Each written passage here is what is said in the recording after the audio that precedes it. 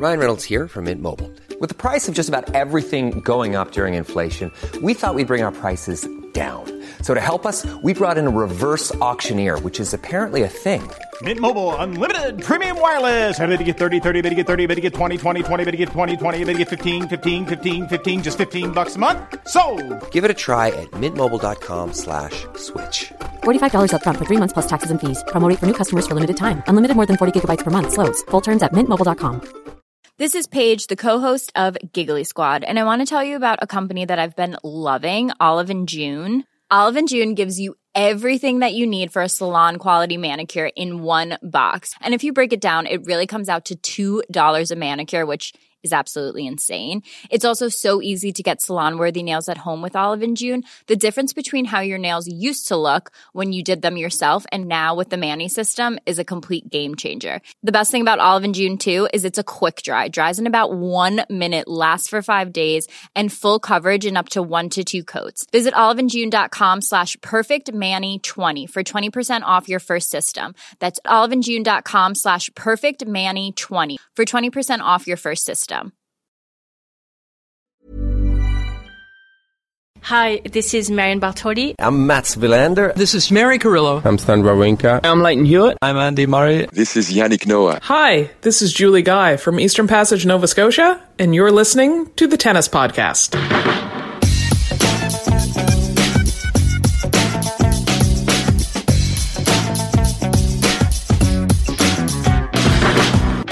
So that was Julie, and Julie is backer number 1. She was the first person to back us in the last 2 years of our Kickstarter here on the Tennis Podcast. Every year when we try to fund the following year's 130-odd episodes of the show, and Julie is there with us. So thank you, Julie. Catherine Whitaker is here. Catherine Whitaker's here.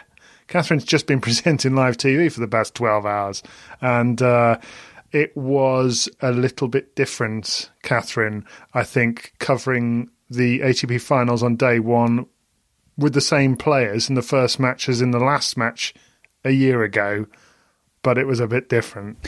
Yes, it's as if the scriptwriters were trying to emphasise the contrast.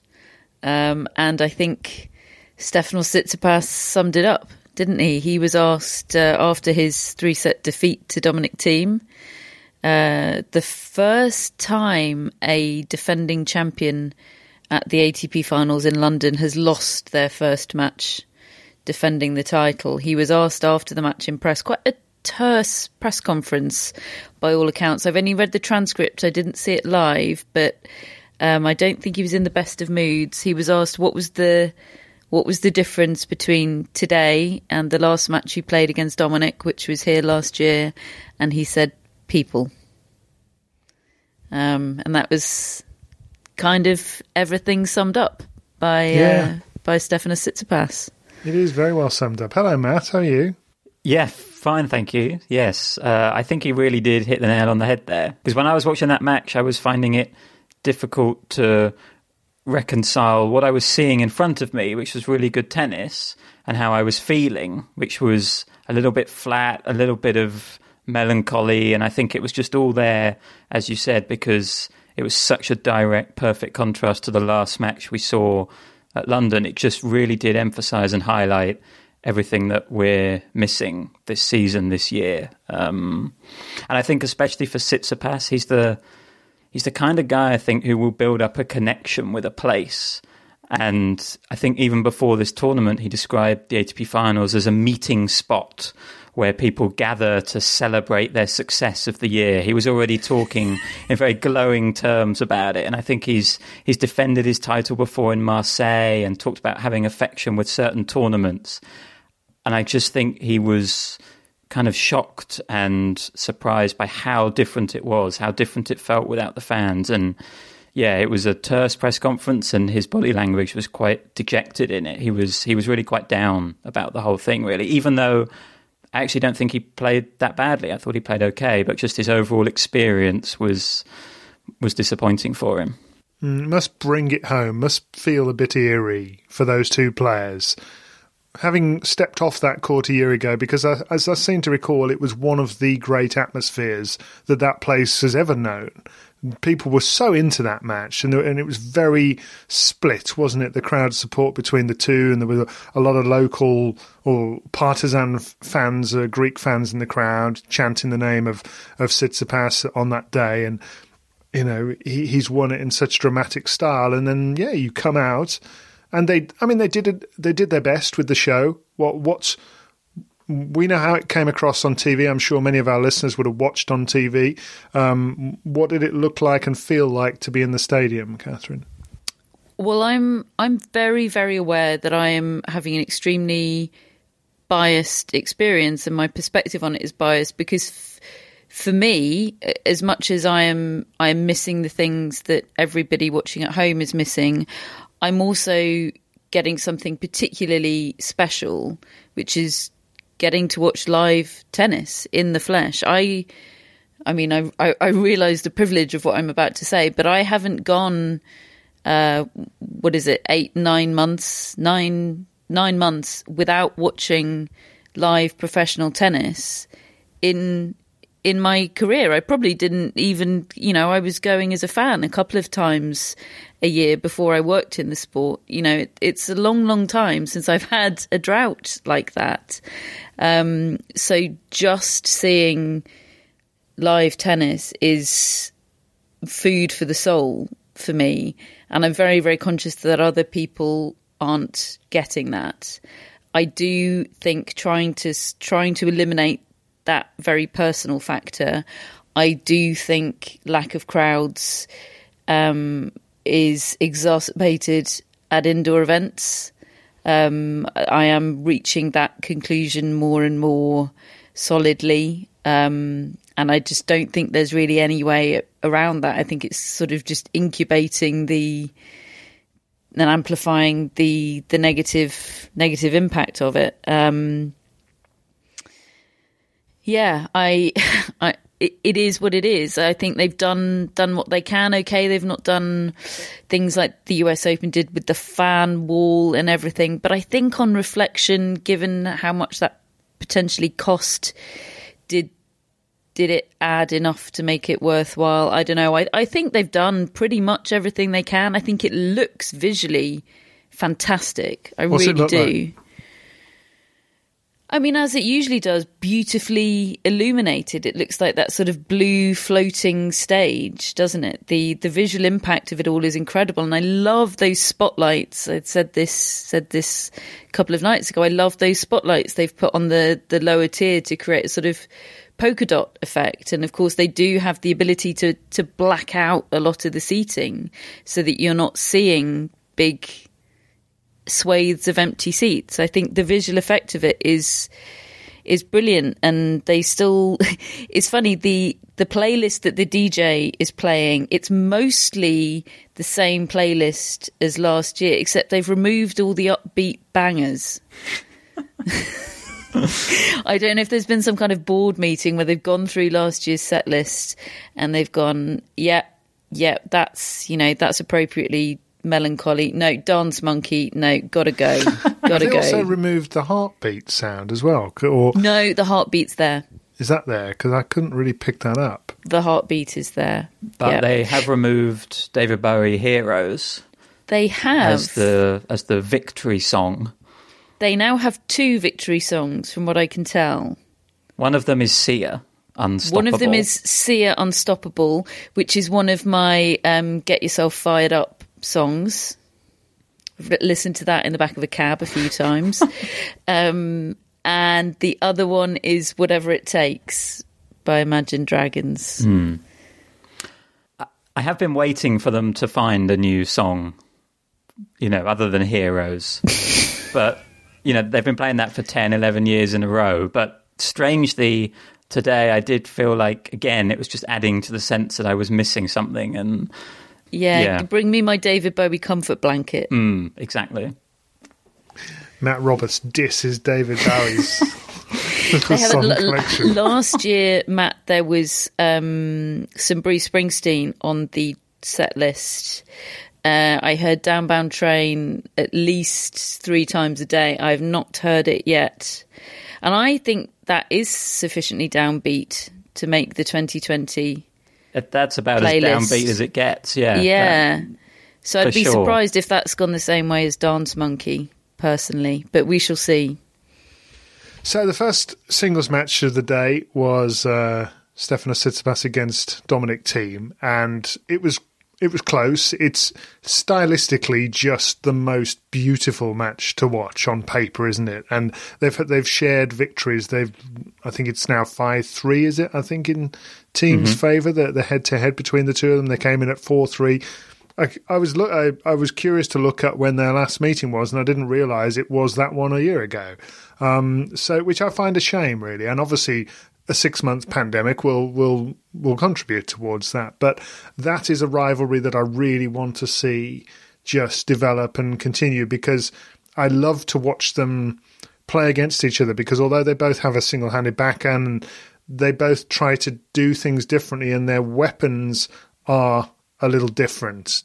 Thiem is a point ender with a single stroke, and Tsitsipas has got that cover on the ball with that little bit of extra topspin, hasn't he, that just dips at the last second, which I've always loved to watch that as well. So just the rally construction between the two I always find fascinating. And I was sort of half watching the first set whilst making the kids their lunch and that sort of thing. And then suddenly I realised that Tsitsipas is, I think, 4-1 up in the tiebreak, and really looks in charge. And from there, you're thinking he's going to win this tiebreak. And clearly, from that press conference, so did he, because he describes the point. I think it was at 5-3 in the tiebreak, where he's attacked and he's underneath a lob, and he doesn't win the point. And that I would imagine that as we come to you right now at 11 o'clock at night on Sunday in the UK, I think Stefanos Tsitsipas is either lying in bed right now looking up at the ceiling thinking about that point, or he's just on his third whiskey. One of the two. Maybe both. But that's going to stay with him, because that ball floated over his head, didn't it? And he ran back, tried to play it over his shoulder, ended up lobbing it up, and Tsitsipas won the point, and Thiem won the point rather, and Thiem took over. I suspect it's probably the former. I think some whiskey would probably help him. Although there was that very strange lockdown monologue video where with the Corona bottles in the foreground. Oh God, yeah, that feels like a long time ago. Sorry to remind you all of that, but that was peak Tsitsipas weird, wasn't it? So maybe alcohol isn't the best idea. Yeah, I feel like he's probably writing some sort of Sylvia Plath style poetry about that point in the tiebreak. Yeah, he described it as one of the silliest things that's ever happened to me. Yeah, be more silly. I mean, this Stefanos, is a guy who had his shoes laced by Leander Paes during a match. He's lost his perspective on silly. But then he won the second set and made it really competitive. And actually, one of the most, I'm not that into statistical analysis of matches, really going in depth personally. That's not something that I really go for. But there was a statistic shown on the Prime coverage that you were presenting, Catherine, I think in just at the start of the third set, showing the difference in the amount that Dominic Thiem was slicing his backhand in the second set versus the first set. And in the first set, he'd been hitting it much more firmly and not slicing. And the second set, he'd hit loads of slices and it really just wasn't working for him. And then at the third set, Matt, early on, I noted a stat that you put out about the sheer number of winners that Thiem suddenly started striking. What was happening? Because I didn't see much of the third set. Yeah, I think he just ramped up his aggression and his intensity in that third set. And I think in the end, he hit close to 20 winners in that deciding set and just took charge and took control of it. And I think that's really interesting to see Thiem play that way. It kind of backed up what he was saying at the start of this tournament, which is that he feels just as comfortable now on a hard court as he does on a clay court. And I think because of the results Thiem's had, we can take that a little bit for granted. You know, he's come in as a US Open champion, Australian Open finalist now. It's kind of natural that he says that. But if you go back a few years, teams saying that really would have seemed kind of extraordinary. There has been this incredible development, and it's been quite gradual, but I think it's really been, you can trace it through his performances at the ATP finals in a way. You know, his first few years here, he won one match in the group, but didn't make it out of the group, never really threatened, never really felt like a contender. But then last year he found this comfort zone, I think, on a hard court that he's carried into this year, and that means he can dictate the play without having to sustain this really massive peak level. He's got a level now where he's comfortable at, and it's an aggressive level, and he found that in the third set. And when he plays like that, he's really a match for anyone in the world, and he was too good for Tsitsipas in that third set, coupled with some really excellent serving. I think there was one game where Tsitsipas did threaten to break, and every time he did, team found a first serve in the corner. I was really impressed, and also encouraged by the fact that his foot injury, which we were a little bit concerned about, just didn't seem to be a factor at all. He seemed completely fine and recovered. He went quite deep, Catherine, team, after he won that match in the end. He went quite deep on the weariness of bubble life. Bubble fatigue. Interesting, isn't it? I can relate to that. Although, you know, he said, I've only got 30 matches in my legs for the year, so physically I'm okay, but it does, and we've heard this from other players, haven't we, Goffin and people like that it's a different kind of test for them. Yeah, absolutely. I mean, I've had the tiniest taste of it this week, and although, you know, I'm extremely risk averse when it comes to COVID, and even more so have been in the past couple of weeks, knowing that I've got this coming up, and obviously wanting to be able to work this week and needing to return a negative test in order to do so. But I'm also aware that there is a small margin for error in the testing system. So no matter how cautious you are, there is a certain amount that's out of your control. And I felt major anxiety waiting for my test results to come back. And they're having that every 4 days and having just as much, if not more, riding on every test result. Certainly more, you know, if it's a test sort of once you're already deep into a tournament. So, and then also you got the consequences of everyone in your team and possibly people beyond that being affected in a massive chain reaction of self-isolation, etc. I sort of have. I mean, I was aware of all of that before, but getting a tiny taster of that feeling, I can understand it all, and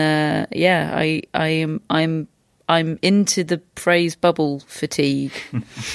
I think he's onto something there. I did just finally on Tsitsipas. I did, when you were saying about the fact that this was these two's first meeting since they played in the final here last year, and the fact that it's so different this time around, being, you know, jarring for both players, but obviously making it all particularly hit home for Tsitsipas. I also think taking the pandemic related circumstances out of it, I think today will have been jarring kind of in tennis terms for Tsitsipas as well. You know, take him back a year in that match. Neither of them were Grand Slam champions. They were both, okay, team had made finals. He was, you know, a step down the road, but I doubt Tsitsipas saw it that way. Tsitsipas probably saw himself and sees himself in a similar kind of bracket. He won that match that day, and let's be honest, he would have been expecting more of his year than he has achieved this year. And I can imagine, you know, he's looking down the other side of the net and thinking, I beat you in that match on this court a year ago, and you've gone on to win a Grand Slam and reach a final. I've not done any of those things, and I've lost to you today. I can imagine it feels, especially as we know he likes to disappear down a rabbit hole of despair. I can imagine how it may feel like he's gone backwards a bit. Now, that's not necessarily the case in reality because Dominic Thiem has gone forwards, but I can see this one being a bit tough to take for Tsitsipas. I potentially worry about his mental powers of recovery for the remaining matches. Yeah, I do feel like we've talked about it in the past after that French Open loss and obviously the most recent one, the US Open, losing to Coric when he had it won and he completely blew it. He does overdo it in his own mind as to the significance of a single loss. We've seen that. We've got the tangible evidence of it. I don't think he's an inferior player, but I don't think he's any better really than he was a year ago. Whereas Thiem clearly is, and there's a champion's mentality about Thiem now. He gets the job done in some of these matches. He can occasionally throw in a real stinker, the way that Nadal would never do, but at the same time, these close matches, you believe in Thiem, don't you? You'd be surprised if he lets himself down in them.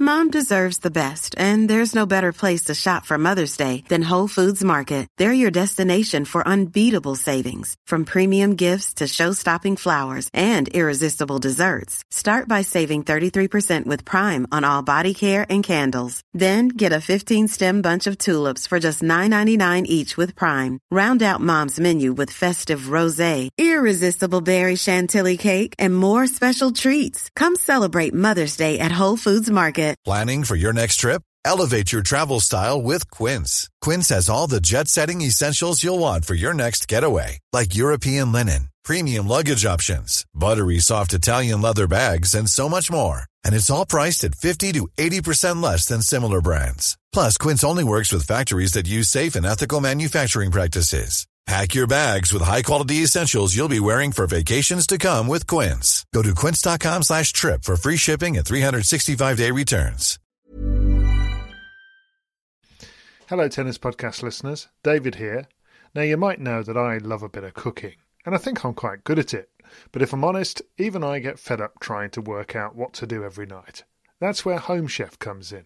Being able to put together a delicious meal without the long prep and the cook times, well, that's pretty cool. Home Chef provides fresh ingredients and chef-designed recipes conveniently delivered to your doorstep to simplify your cooking experience. They have over 30 options a week and serve a variety of dietary needs, so you don't have to worry about what to make ahead of time. Not only is it convenient, but it's economical too. Home Chef customers save an average of $86 per month on groceries. Now, for a limited time, Home Chef is offering Tennis Podcast listeners 18 free meals plus free dessert for life and, of course, free shipping on your very first box. Go to homechef.com/tennis. That's homechef.com/tennis for 18 free meals and free dessert for life. You heard it right. The most jarring moment of comparison atmosphere-wise to me was the joyous moment that your channel, Prime Video, Catherine, decided to play the Federer-Nadal match of 2010 between the sessions.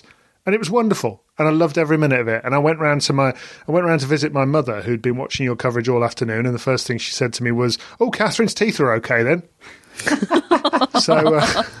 But while she was hello, Mrs. Law. Yeah, so I'd interrupted her because she was absolutely loving every minute of watching this replay. She'd enjoyed the matches in the afternoon, but she was loving this match between Federer and Nadal that was going the distance from 10 years ago, and a raucous, packed crowd going wild, and you realise then, you just get that before and after feeling of oh no, we don't have that anymore. We'll have it again, I'm sure, but it does hurt to watch that and then see shortly after that Rublev and Nadal, and obviously the doubles players as well, but coming out onto the court and you just get reminded, oh crikey, it is so different.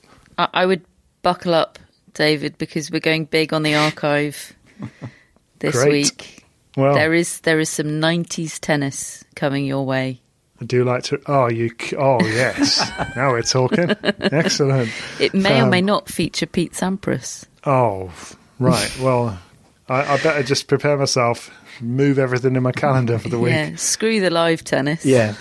Let's live in the 90s. Most people are planning their days around, the singles matches at 2 and 8. David's planning it around the replay in the middle. Yeah, somewhere around 5 p.m. is where I'm going to be enjoying my best time. So, yeah, that happened between the sessions. We then had Andrei Rublev come out against Rafael Nadal, and it was the only duffer of the night, of the whole day, wasn't it, in terms of competitive matches? We'll mention the doubles in a few moments, and both of those two matches were competitive. There was a 3-setter here with Thiem and Tsitsipas, but Rublev, I thought, see whether you think this is unfair, I thought it was a pretty immature performance, and he was made to look really junior-like against Nadal. I mean, I know he's playing one of the ultimate challenges, and he's playing his first ever match at the O2, first ever match in a finals, tour finals, but I think he will come off that court, Matt, feeling pretty disappointed with his own performance. Yeah, it's interesting. I would draw a little parallel with what Catherine was saying there about, having that rematch against Thiem a year later and that being a little bit dispiriting. You could almost say the same about Rublev having a rematch now with Nadal, who he played in that US Open quarterfinal 3 years ago. And the first thing to say is Rublev is a much better player now than he was then, for sure. He's improved, he's established himself, he's got the results to show that. But again, he's come up against Nadal on probably Nadal's weakest surface, and he's not got close to him, just like he didn't get close to him 3 years ago. And I think so many players have had that problem. They've thought, okay, 3 years' time, Nadal, Djokovic, I'll be able to beat them. They'll be gone by then, perhaps. But no, it's kind of a testament to Nadal as well, the way he's been able to sustain his level and maybe even improve in these last few years. But I just think for Rublev, he probably thought 3 years on he would be a lot closer to Nadal than he actually was today. I can imagine that hurting and being tough to take. I must say, I mainly viewed the match through a kind of Nadal lens and a Nadal prism, if you like. Just, having been to his press conference on Zoom before the tournament, I always find it really difficult to gauge with Nadal how he is feeling, because he'll never say, I'm playing well, or I'm feeling good. He'll say something like, I'm working in the right way, or, he gives you these slightly vague phrases, which obviously to him it means a lot and is his process, but it's just quite difficult to gauge where his confidence is at sometimes. And then I heard you, Catherine, saying that you'd seen him practicing and he was looking really ravenous and hungry, and he came out a little bit nervous, I thought, for a few games, but as soon as he got the break in that first set, he relaxed, and I was so impressed with Nadal's level. I thought he was playing well and also playing the right way. All the stuff he was trying in Paris, stepping in on the return, which just wasn't working. Today, against Rublev, who's got quite a predictable serve, I think he was just all over that second serve and so aggressive, hitting his forehand well, and all the markers, all the signs that you look for with Nadal's game were all there. And I think that's a really confidence-boosting performance, but obviously with the caveat that Rublev didn't bring his best and didn't perform as we hoped he might. But from a Nadal point of view, I think that was just really encouraging. First time he's won his opening match here for quite a few years, I think. It was an enormous golfing class, wasn't it? I mean, I know we've been kind of talking about the negatives for Tsitsipas today, but I was sort of mentally comparing Rublev and Tsitsipas, and this is probably going to sound a bit harsh on Rublev.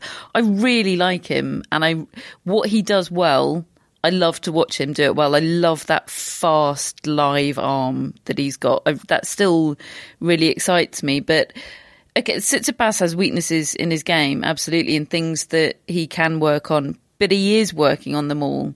He doesn't want there to be any blank spots in his game. Tsitsipas, he would be, if his coach or anybody else told him you can't do that, he wouldn't say, he wouldn't shrug and say, okay, well, that's just not going to be part of my game. He'd say, okay, well, let's see if I can work on that. You know, he builds the serve and volley in when he can, and he's you know, building variety in on the backhand, and he's trying to improve his footwork on the serve.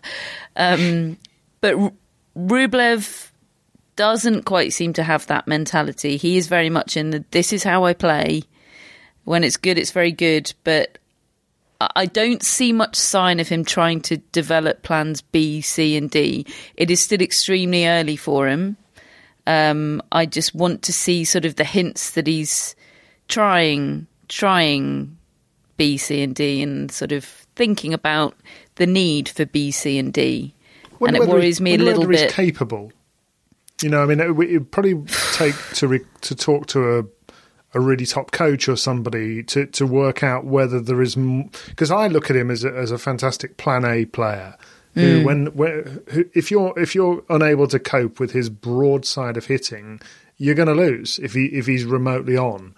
But we've seen Tsitsipas, and we actually saw it in the match between the two of them at the French Open, that Tsitsipas managed to change his game in order to beat Rublev that day, because he was on the back foot for a while. And I question whether Rublev has the dexterity in his hands to be able to do different things other than what he does. I mean, I may be wrong, but I really wondered about that. And that was kind of exposed against Nadal, who does have that ability. He was as good as Nadal's Plan A is. He's got B, C and D, and even when he's playing well, he deploys some variety, and he was using his slice backhand today a reasonable amount. And yeah, it does expose Rublev as a little bit limited, I think, when he comes up against these top players. But yeah, it's very interesting. Does he have that capacity? I think this year has been such a big year for him in terms of building the blocks that he needs to be a top 10 player. And I think next year will be more of an opportunity for us to find out whether he does have that within him. I think for now he's kind of doing everything he needs to, but if he's still in this position next year, I would be more concerned, I suppose. He plays every tournament with his foot to the floor, like Nadal does. It's just that when Nadal does it, it's almost as though he's in a different vehicle once he gets to the Grand Slams. And when he puts his foot to the floor at the Slams, more happens. Whereas I kind of feel as though Rublev is just in his whatever car he's got, and that's the only one he's got. And he just keeps, pounding it. What kind of car would Rublev drive? What kind of car would he be, I wonder, as well. I think there's an interesting one. Which car is each player? I think like a Mazda. Yeah. Quite nippy, powerful for its size, but never gonna win any Grand Prix. Oh, God, that's brutal. We shall see. Let us know what you think at Tennis Podcast. Which cars are the 8 players here at the ATP Finals? So Nadal won through his match. In the doubles that preceded both of the singles, both of them were corkers. There was Wesley Koolhof and Nicholas Mektic beating Kevin Krawietz and Andreas Mies 6-7, 7-6, 10-7. And then Joe Salisbury, who has only been out of isolation for a couple of days because he was a close contact, I think, to his coach. I'm not 100% sure. Yeah, Rob Morgan. Right. Who tested positive, yeah. Tested positive. And Rajiv Ram. They defeated Lucas Kubot and Marcelo Melo 10-5 in the third in that one. So, so there were really good matches today, weren't there, the doubles? Yeah, some really good storylines in the doubles, all of which I know about courtesy of Matt's incredible notes. I mean, there's just tons of them. That Joe Salisbury isolation story is pretty incredible. You know, the 2 weeks leading up to one of the biggest weeks of their careers, and they couldn't practice together. Kevin Krawietz, the German, one half of the German partnership, the 2-time French Open champions, he was working in a little supermarket during lockdown in Munich, stacking shelves and disinfecting shopping trolleys. Wesley Koolhof making his debut at the ATP Finals, aged 31 today, and winning. There's so many great stories. Do we know if Kravietz was doing that job in the supermarket because he needed the money or because he just wanted to do a good thing? My understanding of it was that he wanted to help out and was kind of in a position to be able to help out. Well, that's fantastic, isn't it? What a lovely gesture. It's really something. I was reading about Michael Venus, who's playing in the doubles tomorrow, and he's from New Zealand, and he said, I don't think I can get back to New Zealand until mid-December, if I'm lucky. You know, they just won't let him back in the country. Yeah, it's tough, isn't it? There's serious stuff going on behind the scenes with a lot of these guys, and I think particularly with the doubles players, because no special allowances are being made for them. I don't think, even in New Zealand, I don't know how big a name Michael Venus is. I don't think ambassadors are on the phone trying to create waivers to regulations for people like him. I think it's pretty serious stuff, even for the top doubles players. And some of the reactions on court. I'm sort of. I keep an eye on the doubles and I watch bits here and there, and it gets interesting. But mostly, I'm sort of speaking to the gallery and making notes and preparing and stuff. But my attention kept being drawn to the court behind me by the volume of some of the reactions from the players. It was really demonstrative stuff out there, and of course, it's more alarming because it's sort of echoing around this empty, cavernous stadium. But goodness me, it felt high stakes. The doubles today, and I think it really is high stakes. This prize money purse is a huge deal for these doubles players. Prize money is getting cut across the board, and a lot of the time, even for top doubles players, it's going to be breaking even. I think in the near future. So yeah, it's high stakes stuff. And there's also the storyline that all of them can finish the year as the world number one doubles team, because there's so few points separating the 8 teams that I think technically, I'm sure there's lots of permutations and complicated maths, but I think technically everyone has gone into this event with a shot at finishing the year on top. So that's just another layer of intrigue to all of these matches. Yeah, no, it's really something, isn't it? So yeah, we'll keep an eye on the doubles all the week through as well, because we're daily with you here on the Tennis Podcast each night from the O2 Arena, or at least Catherine's in the O2 Arena. Matt and I are currently in our respective rooms. I'm drinking beer. It's lovely. I'm drinking beer. Before you sign off, would you like me to? I've just realised I've still got my false lashes on. Oh. I know how you like to watch me. Both of you watch mesmerised as I peel them off. I'm still trying to recover from the last time, but go on then. Oh, crikey. There it goes. That is gross, isn't it? Try wearing them all day. Look at the difference between my two eyes. Yeah. Crikey. It's like something out of Mission Impossible. I found out something about hair as well on our Instagram story as well, if you want to go and follow us on there, because Catherine was blow-drying a piece of hair. Hey, do you want to hear one last story from day one? Yes, it's please. Not really a story. Ask me how many Wagamamas I had today. How many Wagamamas did you have today? I had 2, David. It's a 2 Wagamama first day for Catherine Whitaker. I can't promise that will be a one-off. I'd be quite disappointed if it was now. Is there subtext here about the overall catering quality? Apparently, the regular caterers have been struck down with COVID. Right. So there are extenuating circumstances. I have to say I haven't tried the catering provided because I've been warned off it. Right. Did you have the same thing in both your Wagamamas, or was it, I didn't. I branched out. First time, David, I had chicken noodle soup, basically, and some gyoza. And the second time, I had a pad thai with some bang bang cauliflower. Well, there we go. There's your Wagamama's update on day one. We'll bring you more of that tomorrow. We've got a couple more tennis results to bring you as well. We had a title victory in Sofia for Jannik Sinner, beating Vasek Pospisil in a final set tie-break. That's a cracking win, Matt, for Jannik Sinner, who a year ago had just won the Next Gen finals. That was the moment that I first thought, oh, right, I understand why people are getting a bit excited about this lad. And he's come on leaps and bounds, hasn't he? Yeah, he really has. It kind of made me wonder whether, next year he might actually be at the ATP finals. He's made these headlines a week before them, 2 years in a row. First ATP finals in Italy.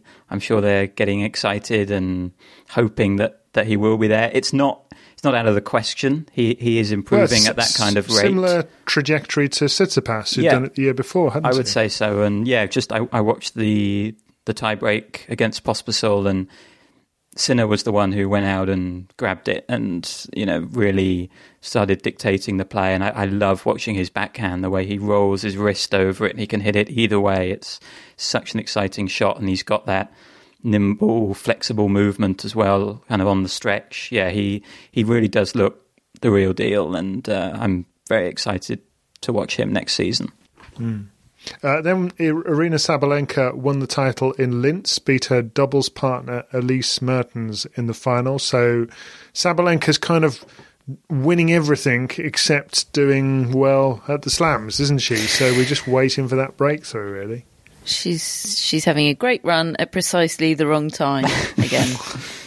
Yes, I mean, yes, that match just confirmed everything we know about both players. I think Sabalenka at her best can win a tournament, but she needs to do it in other places. And Mertens puts these incredibly good, consistent runs together. But when she comes up against a top 10 or top 15 player, that's kind of where she struggles. There was a nice moment at the end. Obviously, you mentioned their doubles partners. They had the trophy ceremony, and they were obviously kind of socially distanced from each other, but they did their synchronized jump that they do when they win a doubles trophy together.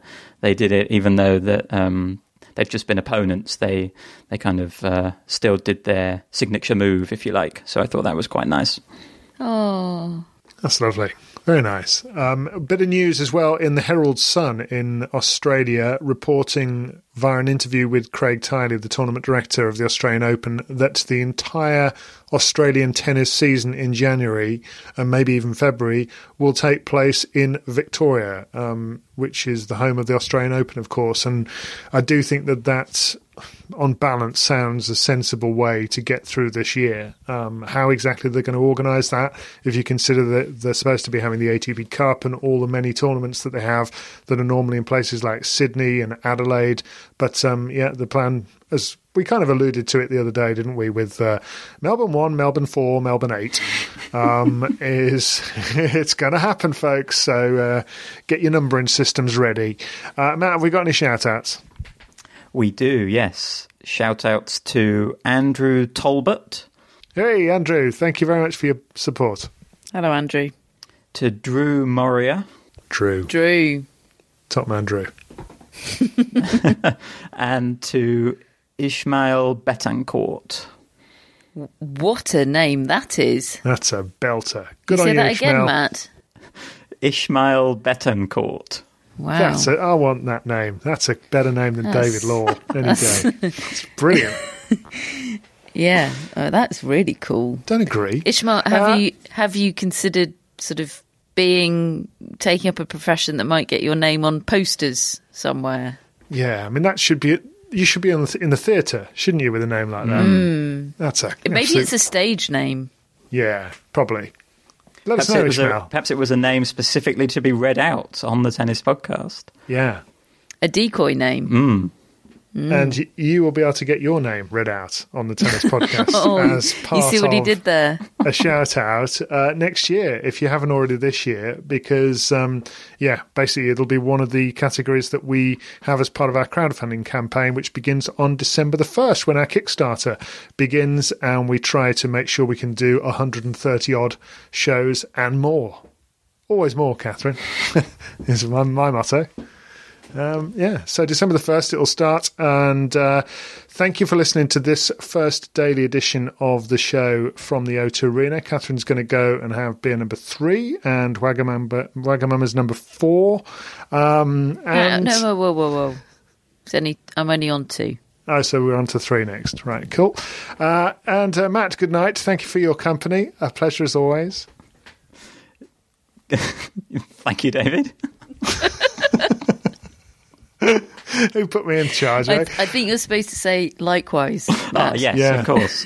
He's like, Catherine, do you know how long he's had to put up with me today? Because he's not had you to talk to as well, because you've been on TV. And he's had to message me all day instead, or rather receive them. Hang on, have you been doing messaging outside of the group? 1 or 2, yeah. A few. We didn't want to distract you. Hang on, can you sign off and we can talk about this off air? Uh-oh, I'm in trouble. It's only day 1. See you tomorrow.